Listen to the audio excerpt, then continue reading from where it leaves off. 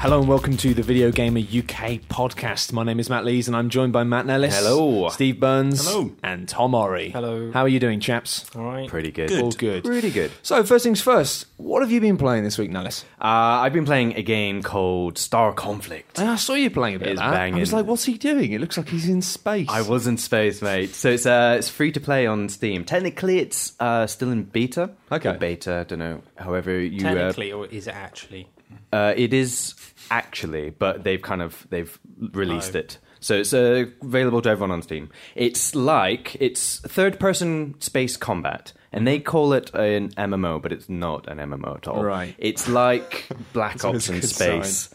So it's like you have your ship, and it's lobby-based. So you got your ship, and then you can like put all these upgrades on it, and then when you want to fight, you press the fight button, and it sort of match makes you with like 5 other people, and then it's always team-based. So it's like 5v5, and the game modes there's like domination Capture mode. the space flag. Capture the space. There's not capture the space flag. There's a game mode called Detonation. Okay. Which is kind of cool. So there's like three bases essentially, and you got 3, the enemy's got 3, and then there's like a bomb in space, and you got to fly to the bomb, pick it up, and then fly to like one of the enemy's bases to plant the bomb. Okay. And so you're fighting over control of this bomb, and if you're carrying the bomb and you die, the bomb's there to be picked up again. So you kind of want to sort of, it's kind of like capture the flag, Right. but with bombs. So What's it's the like, asteroid situation like? Got some asteroids on there the are go? asteroids. It's a really Cool. good looking game. It's Yeah? a really good looking game, but it's kind of, you don't notice a lot of it because you're flying so fast, or at least I am, because I fly like this sort of interceptor You fly ship. irresponsibly. I fly, but it's awesome. Like you have these like really cool moments of where you got someone on your tail and you're trying to lose them, and it's like it's proper sort of line of sight as well. So you can be like flying around an asteroid and like breaking their line of sight, and then some crafts have got like a stealth module, so you can activate that, and then like do a really quick U-turn and then sort of come up behind them. It's like so you feel like a real badass pilot. So you've got these like matchmaking bits, right? So you basically you can press the button and go, I want to do a thing now. What do you do in between? Like you just chill out in space? You don't. That's the thing. There's no sort of open world where you're just chilling out. Okay, so it's once just you're done with the game, then you're back to basically a lobby, and you're looking at your craft, and you can like buy upgrades, and there's loads of different components, and there's loads of different ships. You say it's like Black Ops. Is that like that when you level up, you unlock new options or something? Or Kind of, yeah. You're earning sort of XP, and you choose a faction, and I don't think it really matters which faction you choose. It just kind of opens up different ships, but they're all kind of similar, but all like there's ships that have different roles. So you've got like really fast sort of interceptors, and you've got like bigger sort of torpedo ships, which are so annoying. They basically sit at the back of the map, and basically like they're snipers. There's the snipers essentially. So you're earning XP with your faction, and then by earning this XP you unlock different tiers of ships. And then as you complete matches, if you win, then you get credits, and you can spend those credits on modules for your ship. I liken it to anyone who wanted to play EVE Online but was like, F that, it's such a slow game. it's an Excel spreadsheet. Exactly. It's like playing EVE Online, but being able to directly control your ship in sort of like a really fast, frenetic space combat. Like even the design of the ships remind me a lot of the designs of the ships in EVE Online. Even the way they're kind of like built up in terms of like each ship's got all these tons of stats to do with the ships, like their shield resistances, and even the resistances are almost identical to the ones in EVE. So it's like, I don't want to say it's like a dumb version of EVE, because it's absolutely not. It's like it's a completely different game. But in terms of like the core design of the ships and how they interact with each other, in terms of you want a certain weapon that does a certain type of damage. Pierce the shields with our phasers, sir. Exactly. So it's like you to get through someone's shields, you want a gun that does EM damage. That sounds but once cool, you've done man. that, you can switch to something that does like thermal damage, which does more damage to the hull. That sounds cool. It's really cool. And I think obviously they're adding tons of stuff onto the game, but I think the exciting bit is going to be like Corp v Corp, or Core v Core. I don't know how you say it.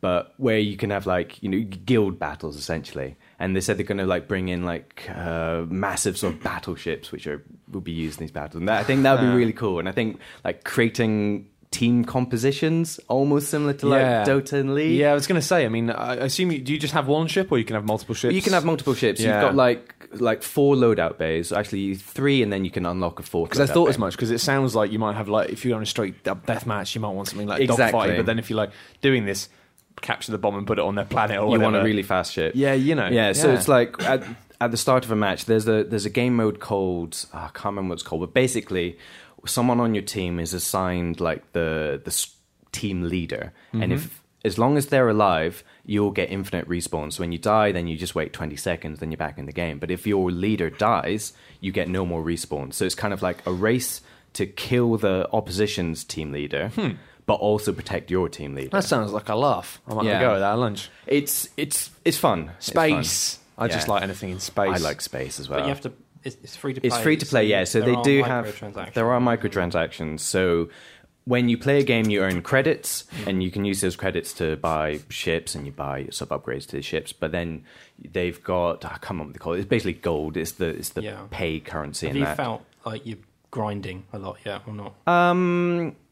I've not felt like I've grinding, but I can see a grind happening because I've got tier 2 ships at the moment, and that costs quite a lot. Yeah, but then it only took me like 6 games to get enough money for the way I always find it with those things though is it's like your kind of first couple of tiers of unlocks in free-to-play games are like really reasonable, and you go, oh, this is all right. It's not too bad. And then suddenly there comes a point where it just goes, yeah, now you're going to have to play it for like 4 months or give us £3. Yeah. But actually, like, a lot of people have a go at that stuff, but I think sometimes if you play the game for like 20 hours and you've had loads of fun with it and not paid anything, it's like, sure, take my money. Yeah. I do find that, maybe it's just in my head, but I feel like I'm earning more credits from doing tier 2 battles. So if you got a tier 2 ship, then you get placed in matches with other tier 2 players, and you won't go up against people who have tier 3 ships. Sure. So you never... It's like classes in racing games. Exactly. So you're not going to have someone who's basically paid like £100, bought like the best ship. That's good. And then, being new to the game, being crushed by those people. That sounds like a really nice way of handling it, actually. Yeah. So there is a bit of a grind, but then the matches... That's why I liken it to Black Ops, because the matches are so quick. Like, they can be over in like 3 minutes. Or maximums of 10 minutes. They all have a timer. So it never feels like you're spending loads and loads of time for very little gain. Oh, those things are evil, though. Like, the amount of games I've played where it's like one game can last 10, 20 minutes. I lost, like, weekends to FTL, actually, like, talking to space. Just because it's like, games sometimes... Every time I start a game of FTL, I'm like, well, it only takes about 20 minutes. And then, like, 2 hours later, I'm like, I've almost completed it. But it's like last night, I got back and I was like, right, I'll just have a quick game of Star Conflict. Just a few games, a few rounds. 2 hours later, I was like, I'm still playing Star Conflict.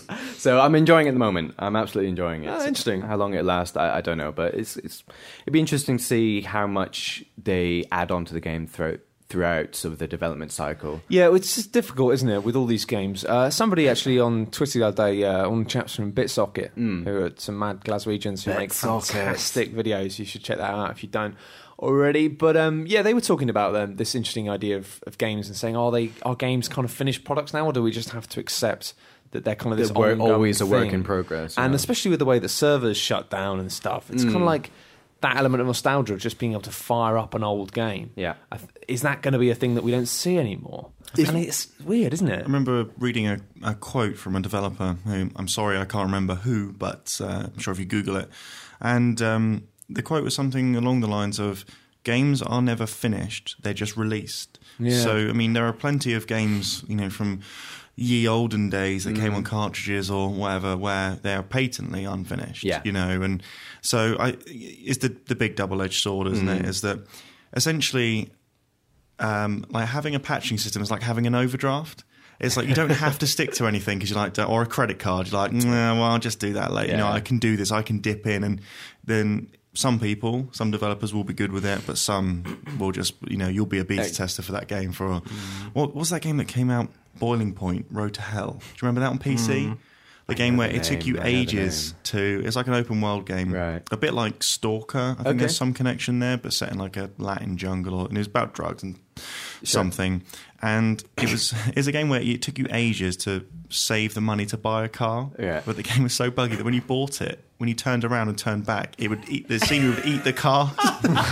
And there were so many bugs like that. But people persisted with it because they loved it. Sure. Well, I think that's the problem we have. That was a true same thing with Fallout 2 that I used to play. Like the EU or UK version of the game was like really buggy because I think they had like some last minute changes they had to make to the game. I only found this out like a couple of years ago actually from reading up on it because I was obsessed with Fallout 2 and I used to play it again and again and again. And I never actually finished it because of a bug. There was a door that wouldn't open, and that was the door I needed to go through to end the game. Yeah. But weirdly, I didn't resent it that much. I was just like, oh, God damn it. But there was a huge bug where same thing, like it took you ages to get the money and all the equipment you need to buy a car.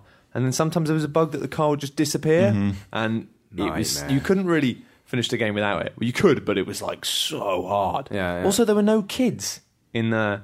I think the reason that some of these bugs come about is because they removed the children from the UK version, I think, because of the differences in localization. It was just like, it's not cool to have a game full of drugs and violence and have children. in it. Yeah. So I got really confused because I was obsessed with trying to do all the quests. And there was a couple of quests where I was just like, they hadn't taken out a couple of little quests that involved you having to do something. The strings were still there. And I was just like, where is this character? I've looked everywhere for this character and it's just not there. And when I found out there was a patch that puts the kids back in, I was like, there were kids! Yeah. I guess in a weird way, it's like this sort of trend of releasing games that are still a little bit broken, but on the basis that, we're going to patch it, day one. I mean, it's in a month. It happened, the first instance I remember of this happening was with MMOs, with Anarchy Online. Like, if anyone remembers Anarchy Online's release, it was a broken mess. It was pretty much unplayable. A year later... amazing game. Still buggy as hell in areas, but they're, basically game-breaking bugs. Like, you could not play the game. Yeah. But because it's an MMO, in that space, you assume it's going to get, iterations and added... Well, it's weird, isn't it? I just think, especially because so many games are built around... and there's two games, actually, that I'd use as examples, like, for this sort of, like, going back and treating them as if they are, like, kind of, at any point, just firing up a console. And the two... One that worries me the most is I know we bang on about a lot, but Dark Souls, just because it's like... But then it's like the online stuff is really cool, but I kind of feel like I don't need it now. I love the multiplayer stuff, but if I just want that nostalgia, I could just do it on my own. Yeah. And I kind of like the fact that games like that can't be too soured by the servers being switched off. Yeah. Conversely, though, there's stuff like XCOM, where I'm like, XCOM is a game in recent years that I just think is a classic, and I think it's just like, it's one of those few games that has come out on the kind of modern console that don't feel disposable. XCOM felt really solid, and I kind of felt like this is a game that I can boot up in 2 or 3 years' time and play again and have an amazing time with.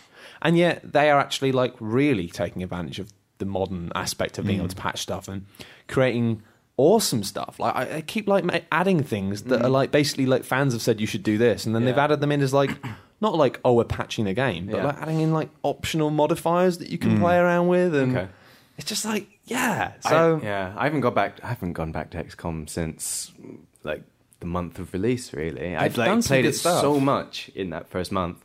But it's one of those games where it's like it's always there. I can always go back to it, and I will go back to it at some point. Kind of like Civilization. Oh well, I've been playing Civilization. It was on sale on Steam. It's dangerous. Civ 5. Dangerous. And I had Civ 4, and played Civ Rev on Xbox. And I was like, oh well, £7 or whatever for the whole shooting match. I was like, I will get this. And I'm sitting there like, oh, I love Civ. It just, when it starts, and you're like, right. So, but also, I was saying the other day to you guys about how I'd chosen the Germans, essentially, of course, and when I got to adopt the policies in later on in the game, it was like the best one for what I wanted, which was military expansion, was fascism, and I was like, I cannot. Would you say it felt like the natural option? No, I certainly would not. But I know a few people who would.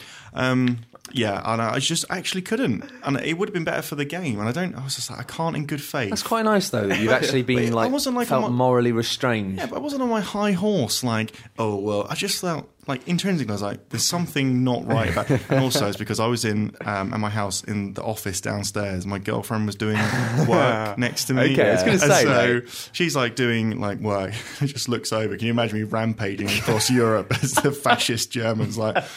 Okay, honey, how are you? Yeah. Okay, so it's not. So I was thinking like that's quite a strong moral compass. No, but it was that. It was no, kind it's of that not. as well. It's you're being watched. It's classic. Yeah, but it's she wasn't watching the game. She doesn't know. I kind of like the idea though. People obviously, I hate all this stuff. Like it's kind of automatic Facebook updates, but I'd love it if it was stuff like that. It's like Steve has just turned Germany into a fascist state, and I'd just be like, yeah, this is the sort of warning sign that you need to report. Like. But yeah, it didn't feel right, so off I trundled with Order or something. But it's with Civ. I mean, you guys play like Civ 3 and kind of 2 or the original? Because Civ 2 was the one I got into. Yeah, because I kind of came onto that like scene a bit later, and I've heard that there are loads of really cool features in those games that didn't make it. Like in Civ 5, I don't think you can plant a spy to bomb another nation's cities. Apparently you can do that in like Civ 2. I just think that's such a cool it's terrorism basically, and especially now that should be it was. But the problem with it was, and I think people often a bit like Rosie memoried with all this stuff, because Civ 2 was great, but it got to a point where you had to micromanage like 100 cities, mainly because you'd taken them over, because your influence or military might had basically just gifted you, because the AIs would just go and build like way too many cities, and then when you took over, you would then end up with their infrastructure that you didn't want. It's like the fall of Rome, but instead of the fall of Rome of like your might collapsing, it was just like you just got bored, and it just got to the point where you just basically just start nuking everything just because you didn't actually want the cities. You were just like, it's just more management, just destroy it. Yeah, I raised a few cities doing. Which is why I'd make a really bad dictator. It was like somewhere, I can remember, it was like somewhere is starving, and I was like, oh, well, burn it then. Yeah, it is the easy option. It's like just a tiny little. Just be done with it. Just like, it's not a moral. It's not a moral thing. It's just like I can't be bothered. Logistics. I've got the budget in front of me. Do I? These guys they're a little coastal town. Yeah, just like game publishers shutting down studios. It's just like I don't have the time or the money to manage this, so I'm just going to raise it to the ground. Yeah. Sorry, it's harsh, but fair. Harsh but fair. Well, anyway, there is actually a new game that came out this week. Games. My God, it's got that. Not out yet, actually, is it? Hair Simulator. Yes. Oh, it's Hair Simulator 2013. It's so the got hair. the most realistic What's it called, Tom? hair.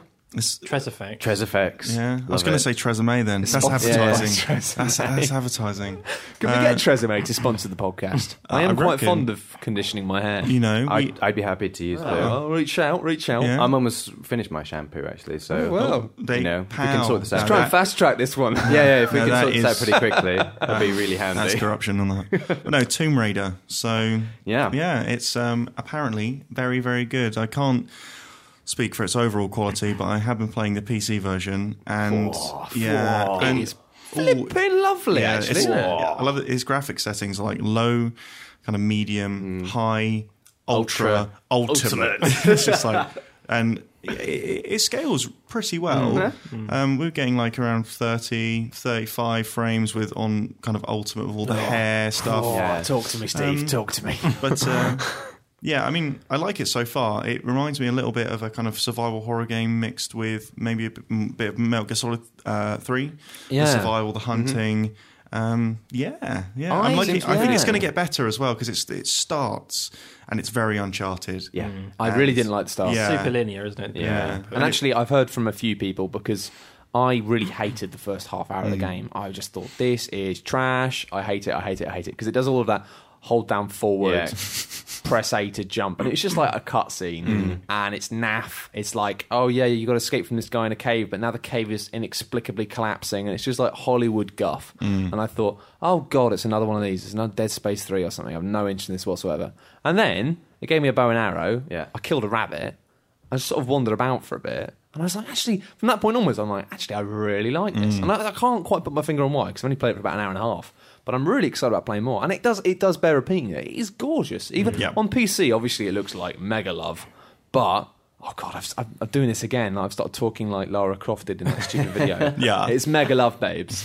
I've got to stop doing that. It's awful. But even on 360, it looks amazing. Yeah. It's really, really lovely. It is a very good looking game. Not only does it look technically very good, in terms of the art direction, I mean, it's easy to say, and this is one of the things in reviews when people say it looks brilliant. You're like, okay, but we've been saying games have looked brilliant for 20 years or whatever. Yeah. There needs to be kind of more qualified. I mean, Okami looks in a ways better than a lot of games that come out now, even though they're technically more advanced. But the art style in this is superb, and it mixes with that technical ability. I think that's the real kind of genius of it. If you were to say it had something that was really going for it, would be that. I mean, because everything feeds into the environment, seems to all be working with its style and design, and you just feel cool. Like there's shipwrecks, Diagonal Rain. Diagonal Rain. That's it. Like we played it for 20 minutes. Me and Matt did a video which was basically us kind of playing the game for 20 minutes in a kind of relatively early but non-spoilery area, and just really, really impressed by it visually. And it is, as you say, it's an art style, but it's more that it just paints a world. And so I found myself, like, when I was climbing down these ladders and stuff, felt like I was in a real place. And my God, the ladders are absolutely ladders. Bloody hell. Those ladders are off the hook. I can't talk about that ladder enough. I like the fact that people in the YouTube comments for that video were genuinely thought we were being sarcastic. They weren't sure where it's like, sarcasm. You got to put the YouTube video in HD. You've got to, because in 320 it might look like we're being sarcastic, but when you see the dull gleam off those copper dynamic lighting, this is on the Xbox version as well. Dynamic lighting, it's amazing. And also, I mean, the thing is, I don't know if it's just me being an acceptable human or not, but I did kind of like the fact that I realised the next day that Lara Croft was climbing up a ladder with a camera below her, and I was not gawping at her bottom. I was looking at the ladder. Because she was carrying a torch as well, which ladder. Is a difficult thing to do. Fair play to her. Fair play.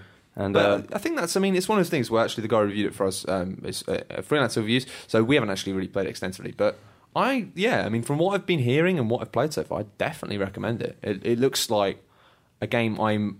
It's the first AAA game since Devil May Cry that I've kind of played a bit of and thought, I'm going to play this all the way through. It's actually the first AAA game in a long time that I'm actually going to buy month of release. Like, I usually don't. I usually wait for, like, the 3-month price drop and then pick it up because I'm usually not that bothered about it. But, like, I'm actually quite interested in playing a bit more Tomb Raider. March looks like it's going to be pretty good, I think. I think so far it's been a cracking year. Well, and you've been playing Ascension, haven't you? Yeah, God of War. Ascension, You're talking about good-looking games. Yeah. This is good. Right. This is good-looking in a different way, I think, because it's like, I wouldn't say it was arty, but it is like, look at all this stuff I'm putting in your face to look at. I think that there's a demo out now that is, I think, the first 30-odd minutes. Okay. And I've played a little bit further than that, basically. And the first 30 minutes, the game starts, and it's not that thrilling. I don't think the opening is that incredible. Yeah. But then it quickly... Do you rip the eyes out of something? No. It kind of escalates and escalates until, like, the end of this, like, opening sequence is like, I said, like, is this happening at one point out loud? and holy fuck. Sounds like God of War. They're not things I normally say, and it was like, it is, lots of it is like interactive cutscenes in a way. Yeah. But it's so, like, the way they handle scale is really good. Like, they've always done that. The way the camera pans, and often, like, the camera will zoom out a mile and you get to see the bigger picture, but you're still in control of Kratos and stuff. And, like, the way it all builds up to this final battle in this one opening hour is pretty incredible. And it's like, I was mocking a quote on one of the posters or some advertising saying it looks like a PS4 game. It doesn't look like a PS4 game, but it makes you think, if they can do this on a PS3, and this is like, I'm more excited about this game visually than I am about most stuff I saw at the PS4 conference. And it just looks like this is blockbuster gaming. This is what they should. This is, if you're going to make a blockbuster game, this is what you should model it on. It's like, it is so spectacular in terms of how it presents what is on the screen. It's not just, I'm trundling on a corridor hitting some people. It's the way they move the camera around, the way they mix, like, massive, great big things with small things, and it all kind of, like, you can't believe it's like a game still, because it looks like a cutscene a lot of the time, and it is, like, it just looks amazing. And I think people will complain that the emphasis on the way it looks is going to have an effect on the combat, and I think it might do to an extent, because at times you can't really see what you're doing.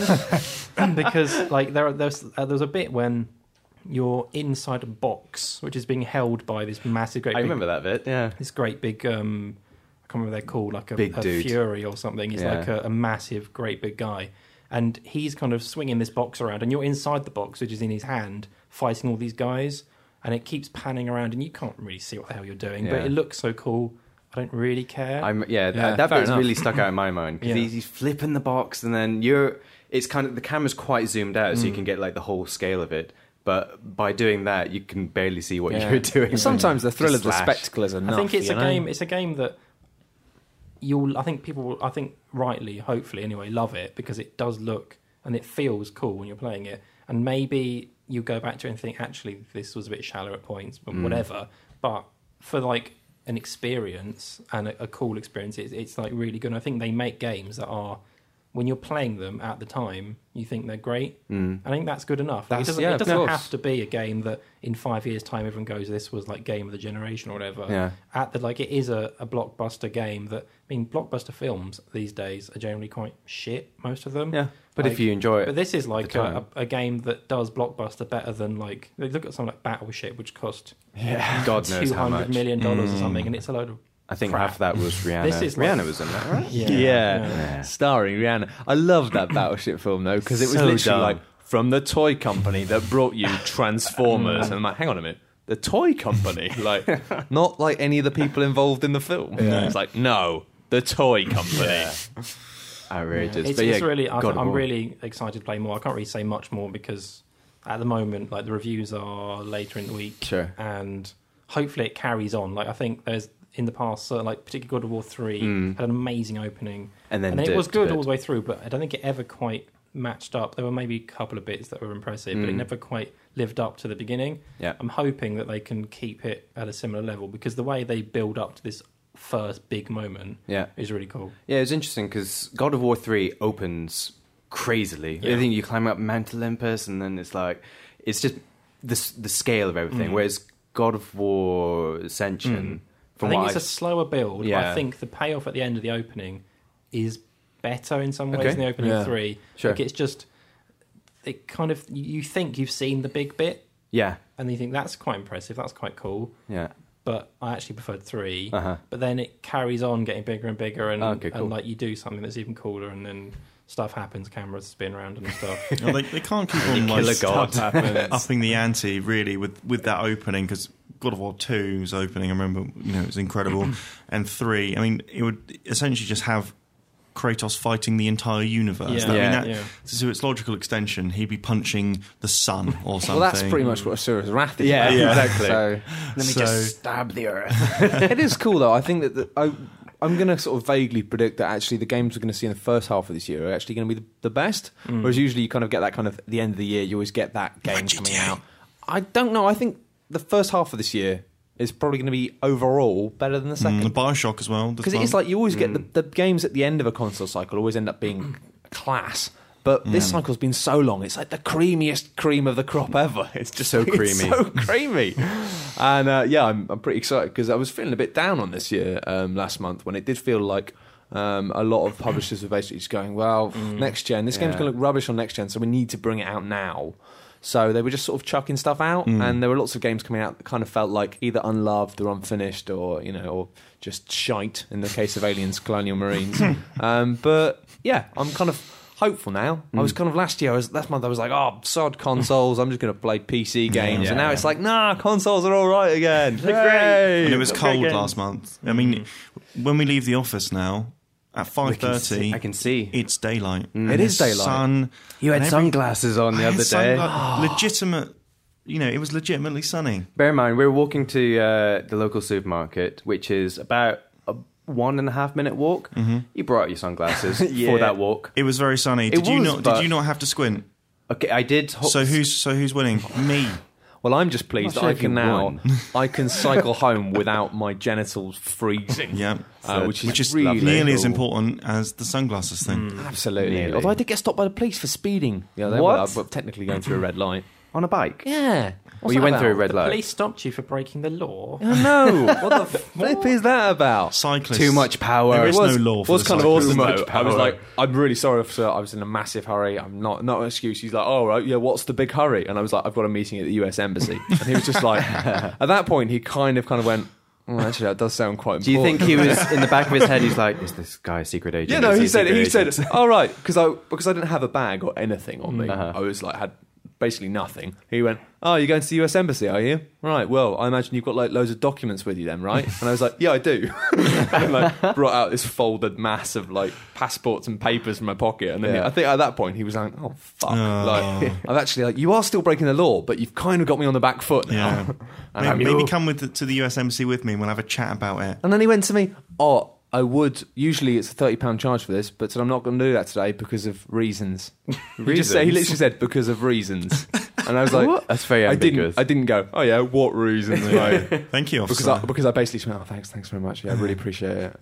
And then cycled so slowly until he was gone. I was just like, dangerously slowly. I probably could have like fallen off my bike. That would have been more likely to cause an accident. It probably was, but you don't want to be like cockily overtaking him. Wait. Hey, lads. Yeah, I don't like. I mean, I do like the police, but I mean, don't slow me down. I'm a very busy man on a bicycle. Diplomatic community over there. Diplomatic. Yeah, I should have. If I quickly cycled into the US Embassy, I'd be like, "You can't get me now. I'm in here."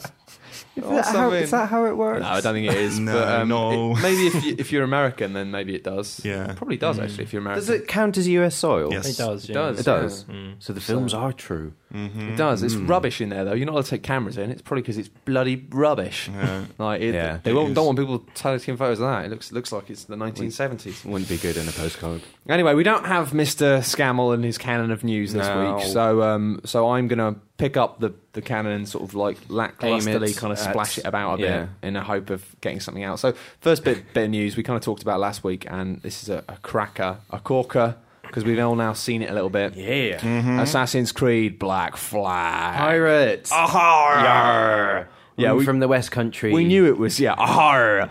I've been making Cornish pasties. I've been making a killing with my barely above average pasties with very, very strong branding.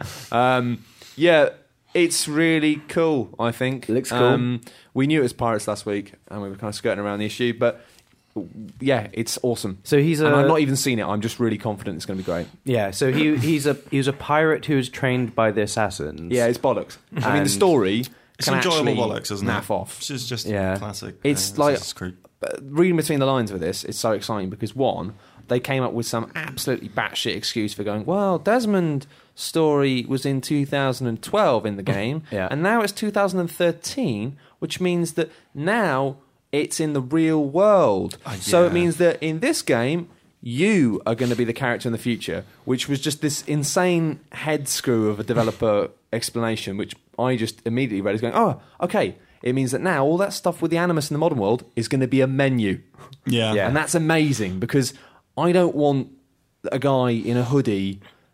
Like, I just don't want that. Yeah, I don't want that. that. It's going to be like Deus Ex. It's going to be like, you know, when you're in Sarif Industries and you have to walk around. Yeah. It's probably going to be like that. Like, you just go around into different departments looking for stuff. I hope it's just a menu, frankly. I hope it's just not there. Oh, yeah. No one gives a shit. Nobody wants Does my it. head in. Like, oh, wow, we've got Gary Neville, you know, on a slate. I mean, Desmond does it. Like, not in Assassin's Creed 3, His though. face changes so much. He changes to look more like Connor, and it's like... I kind of edited together a joke video, which was like the history of Assassin's Creed. Honestly, it's barely got any spoilers in it. Check it out if you want. But his face changes from the first game. He looks kind of like this... I don't know, he just becomes like increasingly Gallic. Yeah. In the third game, his nose and facial features are just so French. Whereas in the first game, he just looks like maybe a little bit French. Yeah. But just give me pirate. All they had to do is be Pirates, like, hey, look, Assassin's Creed 4, it's pirates. Why is it pirates? Don't worry about it. Yeah, precisely. They kept talking about it beyond that, and I just wanted to go, Don't care. Pirates. Yeah. Pirates. You had me at pirates. And also the fact that they go, we want to take all the best aspects from the Assassin's Creed games and put them into this one. And then they went like, Assassin's Creed 2, it was really, really good. Yeah. Really good. Assassin's Creed Brotherhood, it kind of improved on all the stuff that was really good about that. And then they got to like Revelations and went, it was really pretty. We're going to make this game really pretty. Graphics were nice. And then they went Assassin's Creed 3. It was sort of historically accurate, wasn't it? And it's an amazing snub because basically this guy, like the way that the teams work with Assassin's Creed, they swap out the dev teams and means that this guy hasn't worked on Assassin's Creed Revelations or Assassin's Creed 3, and the sense of contempt he has for those titles was just amazing. It was like you can't. If you asked him about it, and this is why I kind of think actually interviewing developers for videos and stuff is a bit of a waste of time sometimes because you won't even get a cheeky smile. But reading between the lines, like they know those games were guff, and this is going to be Assassin's Creed 2 Brotherhood or sort of thing, but with pirates. That'd be amazing. And I'm going to buy that. I'm looking forward to it. I mean, I just wrote something for the site called like Assassin's Creed 4 Black Flag, a promising game from a stumbling series, and I think Matt, you're absolutely correct. With so many dev teams and like a yearly iteration, it does feel like they're running a relay race, and the thing that's being passed between them is features. And occasionally you're going to get that wrong. And I just think that, I mean, do you remember all the hype for Assassin's Creed 3? Do you remember when Assassin's Creed 3 was the game that was about 6 months ago? And where's that game? Dead. I mean, that's just video games as a whole, but. But this one excited me. And again, when they said Assassin's Creed 2, they're like, the original Assassin's Creed? Oh, yeah, there was some good assassinations. Had a horse. Yeah. Well, but this one, I think... Yeah, they were like, what are we taking from Assassin's Creed 1? It had assassinations in it. There's going to be assassinations. We'll be that. Yeah, we're going to be them. But without wanting... I don't know, it looks... This is a terrible way to describe it, but it looks a lot more colourful in both its characters and its setting and everything than the really kind of super serious... Oh, Assassin's Creed 3, this is the birth of America. Rah, rah, rah. Oh, it just does my head in. Just give me pirates. They've completely nailed it. And I just, it's one of those games where I just, occasionally, you just listen to the initial noises that the developers are making and you just go, yeah, that's going to be good. I had that with Far Cry 3. I just immediately, as soon as I talked to them, it's about 2 years ago, about a year and a half ago now, I just had a really good feeling. I was like, yeah, they know what they're doing. The things they say and the way they deal with issues makes you know that they know what's wrong. Even the stuff like the way that now you're going to be able to upgrade your boat, right? That suggests to me, because in Assassin's Creed 2, the one advantage it had over Brotherhood was the fact that having that concentrated thing of the villa, of being like you're upgrading the villa. I love that. That was amazing. And then they tried to make that better by making it the whole of Rome. But then it didn't really work. It was fun at first, but then you kind of you ended up just buying all of Rome. And it felt really impersonal. Whereas I like the fact that when you were walking out of the main kind of entrance out of the Montegaroni, whatever it is, you saw the upgrades. So you saw that tailor looks nice and it gave you a sense of like this is my personal place. progression and yours. And the fact that they've made that the boat, so you're going to be basically upgrading your boat, which is going to be, I've assumed, double up as like your home and also your weapon. Makes sense. And you can hire the crew. As long as I can still press what was it, left bump? I played it on PC, but when you call in assassins, if it's still got that, but I can call them pirates. Amazing. Yeah, get them pirates swinging onto pirates nowhere. Just jump down from like the crow's nest. I don't care where they come from. They could Spider-Man in. It'd be like they just I don't swing care on where these they come ropes. from. If they turn up in another boat suddenly and then jump on the ship, I'd love that. That'd be cool, wouldn't it? Yeah, but there's 8 studios working on Assassin's Creed 4. And is it Montreal are the lead studio? I believe so, yes. So 8 studios. There's a saying. 8 studios. 8. There's a saying that too many cooks. The thing with Ubi is that in a lot of their projects it's like that. And I mean, I know this is not a new trend. But I know what you mean. It like I was saying earlier about the kind of rotation and all of that, it does worry me that there seems to be 10,000 people. It seems like NATO who's working on the game. Yeah, who's directing? Yeah, and how can you direct that many people? But the game is going to be massive. The one thing that I really hope is that they stop adding and start stripping, because Revelations was especially bad for this. It's like, oh my god, we've got all these. This is a game ostensibly about about stealth and assassinations and stuff. And it's like, but most of the time in Revelations, you have to just walk through the front door because the stealth mechanics aren't solid enough for. You can't sneak because you've got AI's like, even don't make any noise. So I'm hoping that it becomes a bit more stealthy, but a bit more solid. Just I enjoy Assassin's Creed despite all of its many flaws. Well, it just looks like fun. It felt like Assassin's Creed 3. I haven't really played it, to be honest, but from what I can gather, it felt like they were so obsessed with trying to tell a story that they just forgot that actually it's a game. It's a game. Yeah. And actually, Assassin's Creed 2, I liked the story, but I liked the fact that it was just like a little bit of exposition, and then you got a great fun game. Yeah, the combat in 2, and it kind of extended into Brotherhood. That core combat was so good, so good. Nice countering systems. Yeah, when you're surrounded by 8 guys and you know that you can string together a seamless combo, taking them all out. That was a great feeling. That was a great feeling. And all I wanted in those games was that combat and some assassinations. Yep. Couldn't care less about the story. It got fucking weird though. Aliens. What the? Sorry, spoilers. Yeah, but spoilers, come on. but I mean, if you haven't played Assassin's Creed 2 yet, is then it the end of you've got no Brotherhood excuse. where I don't want to give away spoilers in case someone, but well, yeah, something happens at the end of Yeah. Brotherhood actually, and apparently that this is another wonderful thing of the Relay team is that one of the lead writers for the series.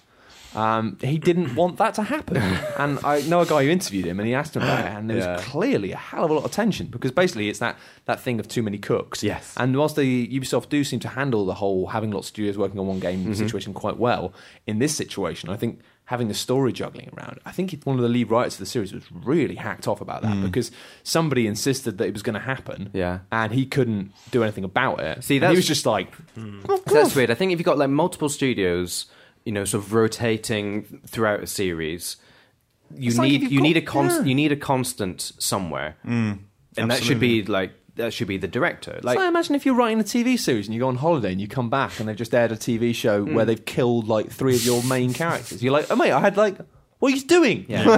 But if you are going to switch out sort of writers, then do a handover, do a Sorkin like with West Wing, be like, okay, this is your season. Yeah. I don't know what happened with that, but it was weird. It was a bit unnecessary. It kind of felt like somewhere it came out and it felt like they wanted to end on a shock value. But it made no sense why that would happen. That. In other new news, Thief, which is coming back. Chief, which has taken rid of the 4. It's just Thief now. Thief. That looks really cool. Hey, basically, we've seen some screenshots of it. We don't really know anything else. And we know it's going to be next gen, which explains why they have gone back to just... Although I have seen people saying, it looks just like the old Thief games. It doesn't. Does not. That's rubbish. It does not. Go and actually look at what Thief actually looks like now. It does not look like I think that. in their heads it looks like the old Thief games. In my head, the old Thief games look amazing. Yeah. Best game ever. But no, it's no. I mean, Thief 3... has that kind of early Xbox. It has that kind of bump mapping is everywhere and everything's very shiny. And plasticky. And I think that was a bit like Splinter Cell Chaos Theory. That was the time when I thought the video game graphics were rolling over into the next generation. I loved how that looked. But this, I mean, just come on, people. Like, I mean, it's like this looks like a PS1 game. It doesn't. Like, when people say that, no, it doesn't. That's your brain. It's your stupid brain. Exactly. The same brain that says, let's have 2 McDonald's in a day. Or, I like that brain. Oh, love that brain who says that. I mean, I've not done that myself. but yeah, a lot of people are saying it looks like Dishonored 2. And I'm saying, so? Yeah, what's bad about that? I really like Dishonored. It picked up a BAFTA. One of the best game at the BAFTA. Yeah, exactly. Yeah. I don't know, why people this is video games though, isn't it? And most like creative industries, when you're pitching or trying to describe, it's always get like, something X in space, or it's like and I hate doing that. I didn't want to do that with Star Conflict, but it's the easiest way to explain a game that no one inherently wrong, but it's when people use that as kind of a negative. I think I've seen the images and stuff. Looks pretty cool. I will play it. Like I might. It kind of encourages me to go back and play Thief 2, maybe Thief. Yeah, maybe probably Thief 2. But it's one of those things. Like in my head, that game was amazing. But is it going to be amazing? Is it going to hold up? Back? Is it going to? Like I think the only old game in a similar vein that I can still go back to is Deus Ex. Just because I think so good. The core fundamentals of Deus Ex are so good. Like once you get off Liberty Island, it's just incredible. Well, absolutely incredible. There's an interview.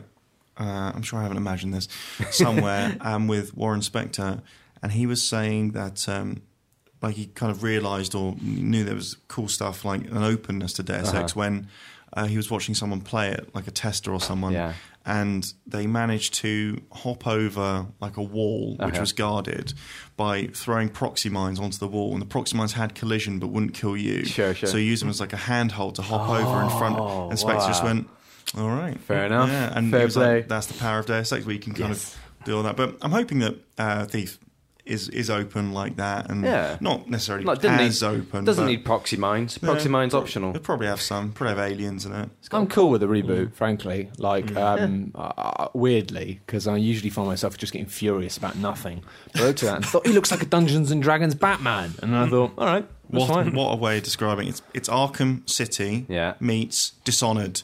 Everyone to the pub. There we are. Don't even make it. Yeah, done. Just sell Send the box. the press release. That's the box quote. Somebody's transcribing that right now. But I'm down with that. And also, it's basically going to be like a first-person sort of Deus Ex thing, but bows. I think that there's been enough Obviously. of actual kind of confidence, market confidence recently. I don't even know what that phrase bloody means, but that whatever it means, there's been enough of that in that type of game recently for people in marketing to just be quite firmly told, no, you stay the hell away from this. You go and make this Batman style dude in a cape with a bow and arrow look cool, and we are going to make a cool game. Because I think 3 or 4 years ago, there's no way. If they brought Thief back, it would just be something different. And like games like Syndicate are a great example of that, because that was a game that technically was started being developed in that era.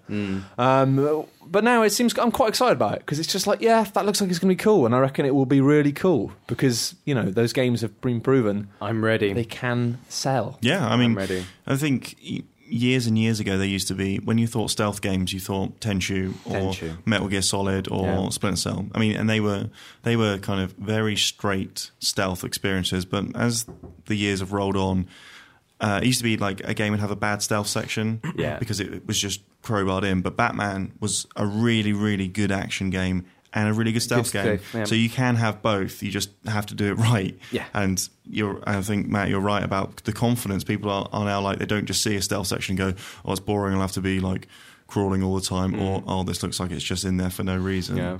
I think, And then you look at Dishonored, and like some mechanics in Dishonored were a little bit wonky when it came to stealth, but generally like overpowered blink. But the way, like generally the way to play Dishonored, I think, was to stealth it. Well, that's how I played it, at least. I had the most fun. I kind of went back and then played it sort of action. The only problem with that, though, is actually murdering people is fun in that, and it kind of... Yeah, Dishonored didn't get it quite right. I loved the stealth, but I wanted to blink and stab, and that was what was fun. But the game kind of went... Doesn't really let you do that. It felt like a bit like it was nannying you, and I just got annoyed that if you dumped a guy in near rats, then that would count as a death. Because I was trying to play it non-lethal all the way through, and the first level I dumped. Tough. I killed. I choked a guy, made him unconscious, left him. I must have left him near rats, and so when I got to the end of the level, which is like 20 minutes later, dead. I came up as one death. I was like, well, I can't be arsed playing that level. I cannot be held accountable for rats. Yeah. So I went with the notion that I was, a good guy, but if someone needed to die, they needed to die. I mean, exactly. That's how everyone is, right? That's how I treat my day-to-day life, frankly. If somebody needs to die... I kill people on the bus every day. Die. Like, it's a little bit worrying, but... Just should have been like, they should have had their headphones on a bit. I've not killed anyone. Well, you're a square, aren't you? Boring Nellis. Oh, I don't want to murder people. I think it's morally wrong. If you cross me, though, I'll cut you. That's more like it. And on that frightening news, we've got kind of news related. Let's do the competition that we did. Yeah. You might remember, if you are a listener to the podcast, heaven forbid, then you might remember that we did a competition which was to come up with news stories with games kind of put in them. Yeah, we wanted sort of like any sort of current news story from like the last month, and this was set like a month ago, so any sort of current news story, but you had to tie it into video games somehow. So we set that out to our community, and the best one will win a video game of their choice. So for those not familiar, member of the month, every month, videogamer.com, we sort of reward our community for being awesome, and they reward each other by voting for each other, and there's 3 opportunities to win a game of your choice. So if that sounds cool to you, and to be honest, a chance to win a game. Free game's pretty good, especially when it's not just some guff game that we've got on a shelf. You can choose It's your choice. It's your choice. So if that sounds cool to you and you're not signed up on the forums, do so now. Videogamer.com. Check it out. So this competition, there were some. I was looking through them all this morning. I've been kind of keeping an eye on the thread. There's been some really good ones. Some cracking ones. Some of the submissions are we're going to read some of them out. I'm going to start with Alterangas. And he's done it in sort of, I'll show you guys. He's done it like... He's actually mocked it up. Yeah, mocked it up nice. like a newspaper. And the headline is, Oprah, Pacta Confession Shocking. Entrepreneur and TV host Oprah Winfrey has spoken of her shock and disbelief following a recent interview she held with alleged video games industry analyst Michael Pacta. Alleged, I like that as well. Speaking to the Reuters news agency, she said, "A few weeks ago, I did an interview with Lance Armstrong in which he basically admitted to cheating. However, Michael has taken it one step further. I mean, at least Lance could ride a effing bike." It is widely rumoured during the interview that the Wedbush securities analyst tells Oprah how he has, quote, been making up for years and that he just picks numbers and predictions out of thin air. So that one tickled me. He's also done the headline is Call of Papacy. This is about the Pope, the new Pope. It has emerged from the Vatican today that one of the leading contenders to take over from Pope Benedict when he resigns is Sergeant Soap McTavish. Popey soap. Yeah, I quite like that. And there's a lot of... soap on a pope. Pope on a soap. I don't know. There's something there. I'm quote just not from the there. Vatican. In this case, Soap is a great character to use. He is relatively young and brave. He has good morals, and he's not a Nazi, which when you consider who the last Pope was, that's got to be a bonus. I don't know. I think it was unfair to have a go at the previous Pope for being a Nazi when he was very young. He was part of the Nazi youth. I think it's a bit unfair to do that. I think it's more fair to point out the fact that he was absolutely terrible and evil in many other quite tangible regards. Plus his name rhymes with Pope. Pope Soap. Pope Soap, done. Yeah, very good. That's a good one. Fancy Meister. He's done a bunch of headlines. I've picked a few of them which kind of made me giggle. He's got Aliens, Colonial Marines loses AAA rating. Moody Gamers blaming Gearbox software for initiating triple dip in game quality. That's good. UK government turns to Kickstarter. We've got 60 days to raise 342 billion, which is why we're using Nick Clegg for the pitch, explained Cameron. Another headline, Ridley Scott stole chestburster scene from me, says Randy Pitchford.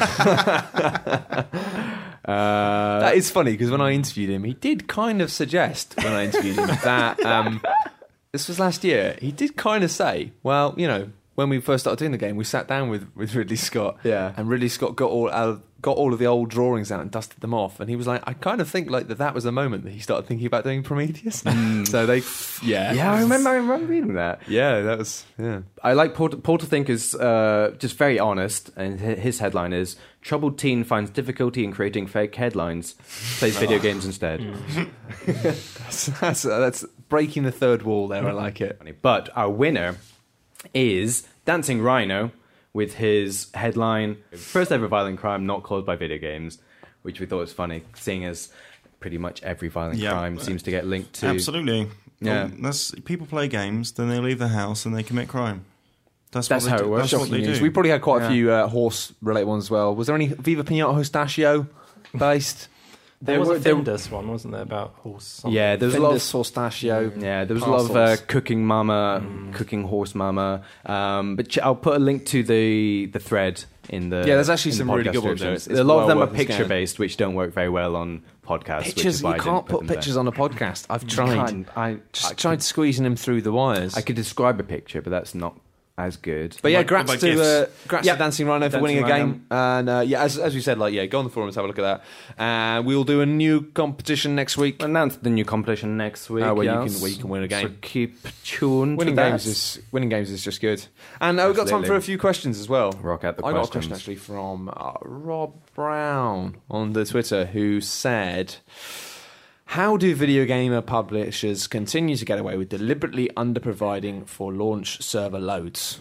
Which is, I think, a reference to SimCity, which is there's been a bit of controversy in the fact that SimCity has been, or a lot of the reviews have been done under conditions in which EA have basically got them to come to their offices and test stuff out.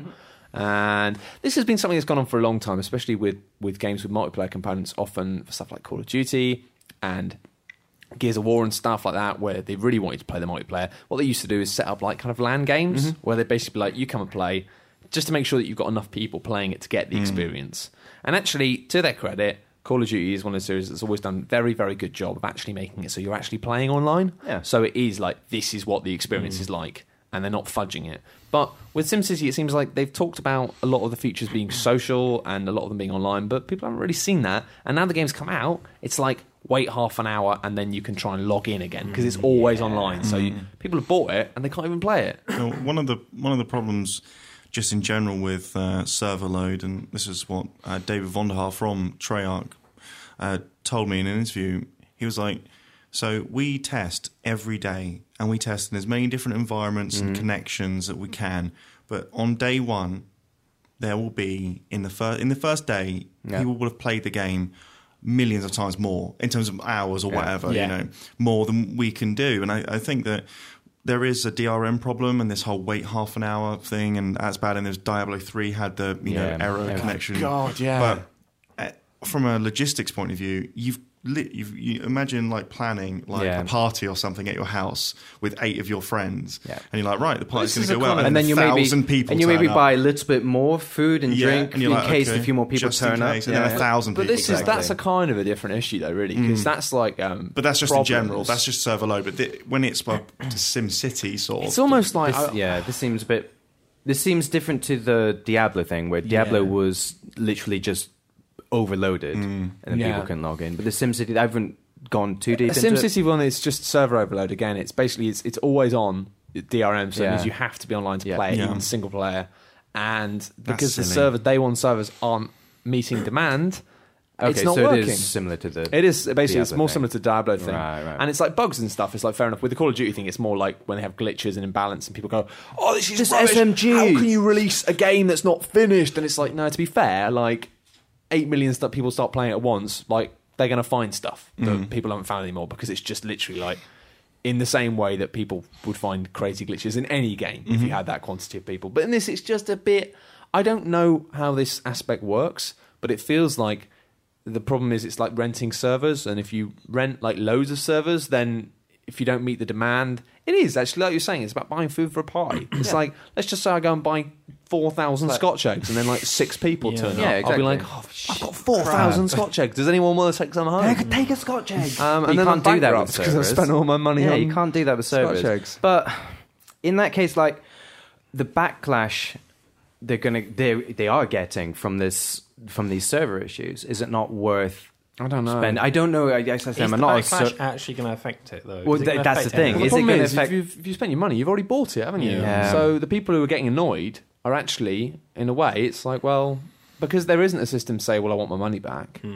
I think the difficulty is it's definitely a part of the fact that we do have this crazy pricing scale. So many problems with games industry seem to boil down to this, of like games cost too much because they need to sell them all week one. And so that's what annoyed me most with Diablo 3, actually, was the fact that I paid above the odds to get it day one because I just bought a download code and it was pretty steep. It's like 45, 50 quid or something. And because I thought I want to play it day one with my mates, and then not being able to play it basically for a week, pretty much, was like, well, I could have got it for half that price. But yeah, they kind of mugged you. It does feel like you've been mugged because it's literally like, well, they've got my money now. What can I do? There's 5 or 6 different issues in that question. I mean, that's a very it sounds like a simple question, like why did it, how has this happened? But it's really expansive, and essentially it comes down to money. I do wonder if it is just a case of the companies behind these servers are going to start to be more adaptive and almost have like server curves or something, some sort of like system whereby you're not just buying servers in the same way you would for like a website. There's some pretty crazy server sort of technology and architecture where you have like backup.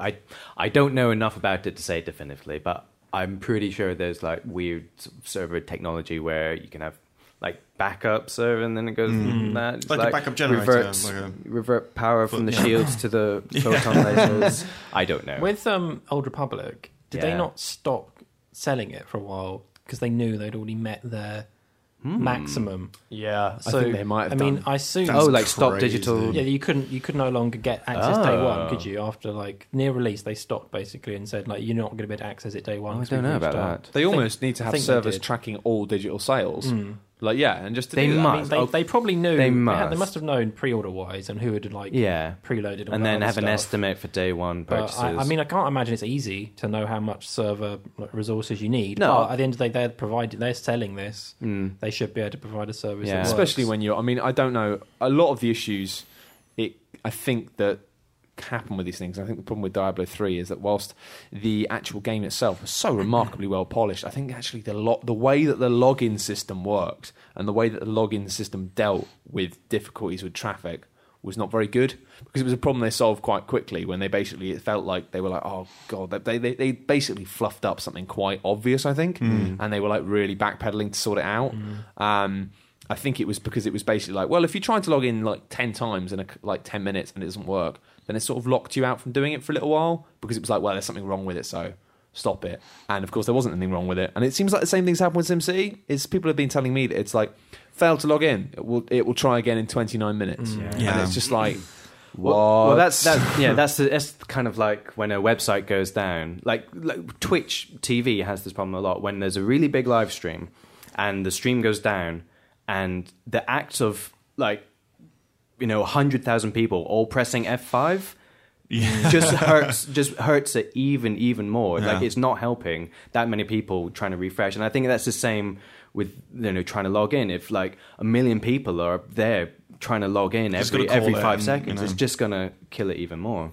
Yeah, it's not ideal, but it is literally like, it's just the whole single player always online thing. It's just no way. I'm hoping that this is something that they can sort of resolve next gen with some sort of. There's a lot of outcry against having systems with lock discs, and actually I'm not entirely against the idea, because people are kind of thinking about it in too straightforward a way of going, but if I have an Xbox and PS4 have discs that you can't trade in, that's ridiculous, because games cost £40. I can't afford to buy new games all the time. But it's like, but if they can actually get rid of the problem with the fact that retailers are screwing over the industry with their pre-owned focus, then games don't need to be £40. Well, that's the big thing. That's Is the ideal world, but whether or not that happens. Yeah, well, I think they still keep prices high. I think they would, though, because I think that publishers would start to realise that they can't do that. You can't have a game like Dead Space 3 coming out for £40 and expect people to buy it, as we've seen.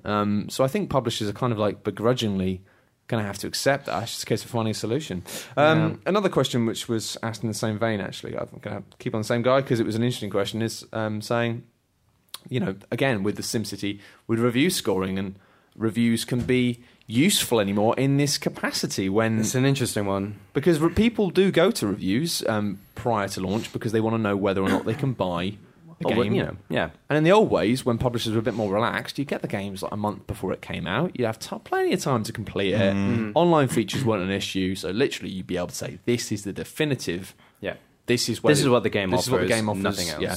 And now, obviously, there's been a lot of kind of clash with Polygon, who I think, I think their intentions are spot on with this. They've got this kind of review system where you can they can go back and change a review score if they feel like something's changed and it's not right. But the thing is, with SimCity, they gave it a 9.5 a day or two before it came out, and then everyone bought it, and now they're like, oh no, actually it's an 8. But it might go back up to being a 9.5 if they fix it. It's an odd thing to do. As far as I'm concerned, a review, the way I've always treated reviews is review is a buyer's guide. And the score at the end of it, a lot of people say, oh yeah, but people should read the text because it did mention in the text that there could be problems. It's like, no, a score is like a headline. It comes with a responsibility. And if you're going to tell someone that this game is a 9.5 out of 10, then you're basically saying to someone, go and buy this game. If you like anything like this, go and buy it.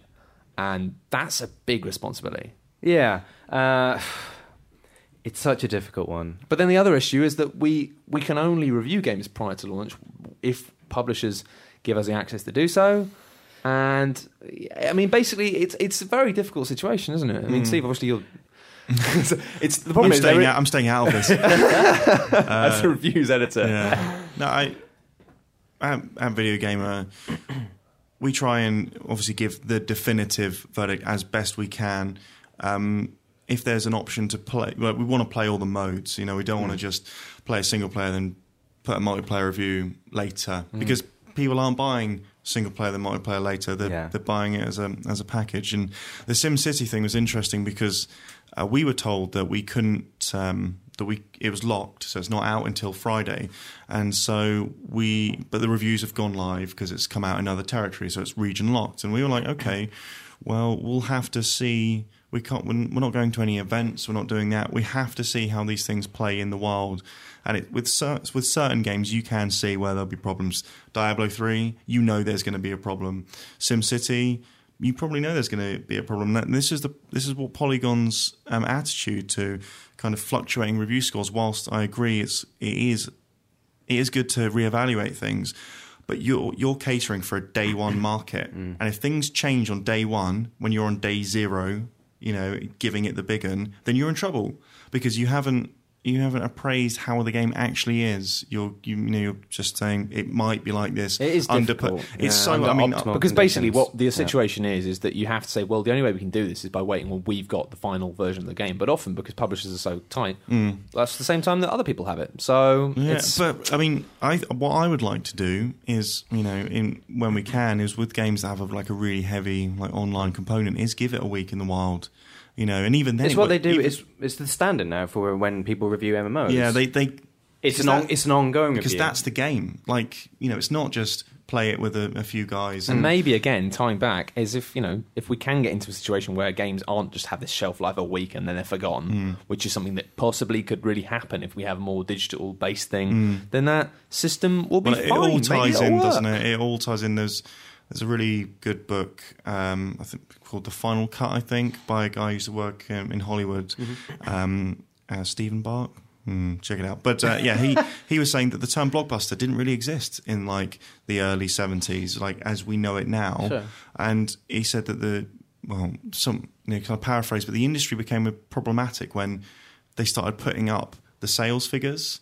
Because then they could say America's #1 film and people would have to go and see it. Right. So you've got so much hype driving people day one. But if we get it day one, then by the time our review is out, people have already experienced it. And so I'm hoping that there'll be a longer tail for games now, and whether that will happen. But that's my dream, is that one day, you won't just have to go to a review event, sit there for 200 hours, playing with a bunch of guys, and then you just kind of all have your received opinion. Did you like it? Yeah, it was good. No, we'll see how it goes out in a while, but whatever. We've made our decision. That's what I hope. It's complex, and it's definitely an ongoing process. It's a very difficult time for, and it's going to be awkward as well, because look at next gen, just what PS4 is going to have, the social functionality built into the whole system, and how that is that going to be available when you're reviewing games when they're pre-release and stuff, and is that going to affect how you think about certain games, being able to share content and things? And it's going to be awkward. The PC community, I think, with its mods, I mean, there are games that come out and they don't work, or they work, but they're not what they could be. And then you just get this amazing mod community that makes the game better. Just simple things. In a couple of days, usually. It's we fixed it. Yeah, but you can't. You can go back and say, but because it's not official, you can't up and change the score. Yeah, that's the thing with Dark Souls, for example. Fix. It's the rubbish port, and I'll let them off because I love From Software and I love Dark Souls, and I sort of go, oh bless, you're not very good at this, are you? And Namco probably wouldn't give you any money to get people in. But yeah, some fans have sorted it out. Yeah, and then suddenly it's fixed. So as a review, can you review that version? Do we review? Because that version is really cool. Are we now reviewing essentially bootleg edits of movies, or Yeah, it's and we will. It's funny though, isn't it? Because I think that Polygon were kind of on something in the fact that reviews should not. The systems we use for reviews are too set in stone and too definitive in a way, but they still need to be definitive. But maybe the whole system needs to be a rethink. But I think that the way that they've done it was a bit idealistic and perhaps a little bit dim. But we've got time for one more question. This is quite a fun one, actually. If your most hated song was to turn up on a video for your favourite game, which song or which game? I'm just going to twist that one, actually, make it a bit more interesting and say the most hated song appear on a trailer for an upcoming game. So imagine tomorrow a trailer came out for a game you're really excited about, but it has a song on it that you hate. The Witcher 3 trailer has got Rebecca Black's Friday. Because the game's coming out on a Friday, and then use Rebecca Black's Friday. How bad would that be? Oh, man. The Witcher 3, but it's all really nice CG. And is he sort of swaggering to the... He's still got a little gotta get down on Friday, and he's Whilst like stabbing a beast. stabbing a dude, yeah. And he's taking potions. I actually want to see that. I actually want to see that. So Right, that's on the list. No. some marketing guys got that. Yeah. Just noticed. Somebody's Imagine listening it's to that all, going, you know, "Oh my- same Platige CG done. It's all nice and shiny. OMG, that's Toad's genius. Yeah, somebody's Please don't. made their millions. Please do What not. about you, Steve?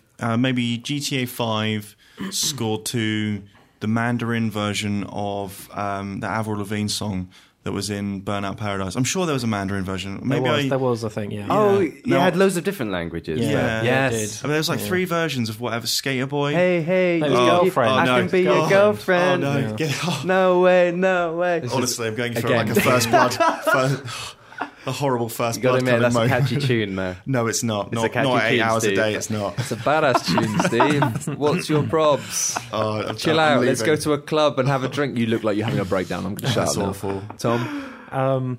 PGR5 Mm-hmm. and anything that is kind of obviously like done because it's popular at the moment. No, you've got to choose a song you hate. Like the song I hate, which really wouldn't go at all, but I just hate it.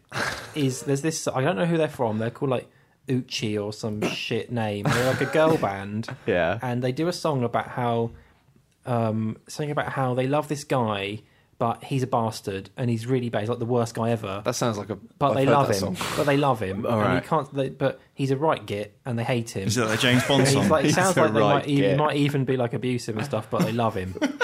And quite- sorry, Dad, but I still love this guy, even though he's Wow. a complete git. Yeah. And I hate the song. And What's if it the- was in PGR5, Uchi? Uchi or something like that. Something like Yeah, that. I'm gonna have to The look song's it up. probably called "You're a Git, but I Love You." Yeah, something like that. Something like that. But yeah, I'd go for if they released a trailer for Bioshock Infinite with the Black Eyed Peas, the time dirty bit in brackets. That would make me smash stuff up.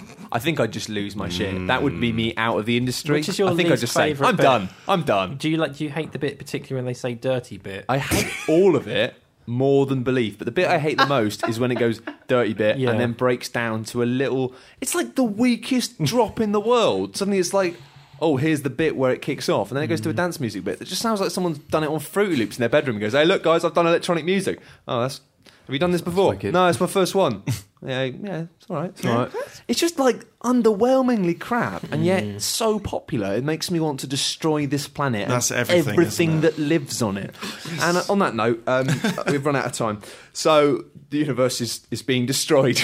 As we speak. But no, thank you very much for joining us. My name has been Matt Lees. As ever, it's a pretty static thing. I've been joined by Matt Ellis, Bye. Steve Burns, Yeah. and Tom Murray. Bye. Bye.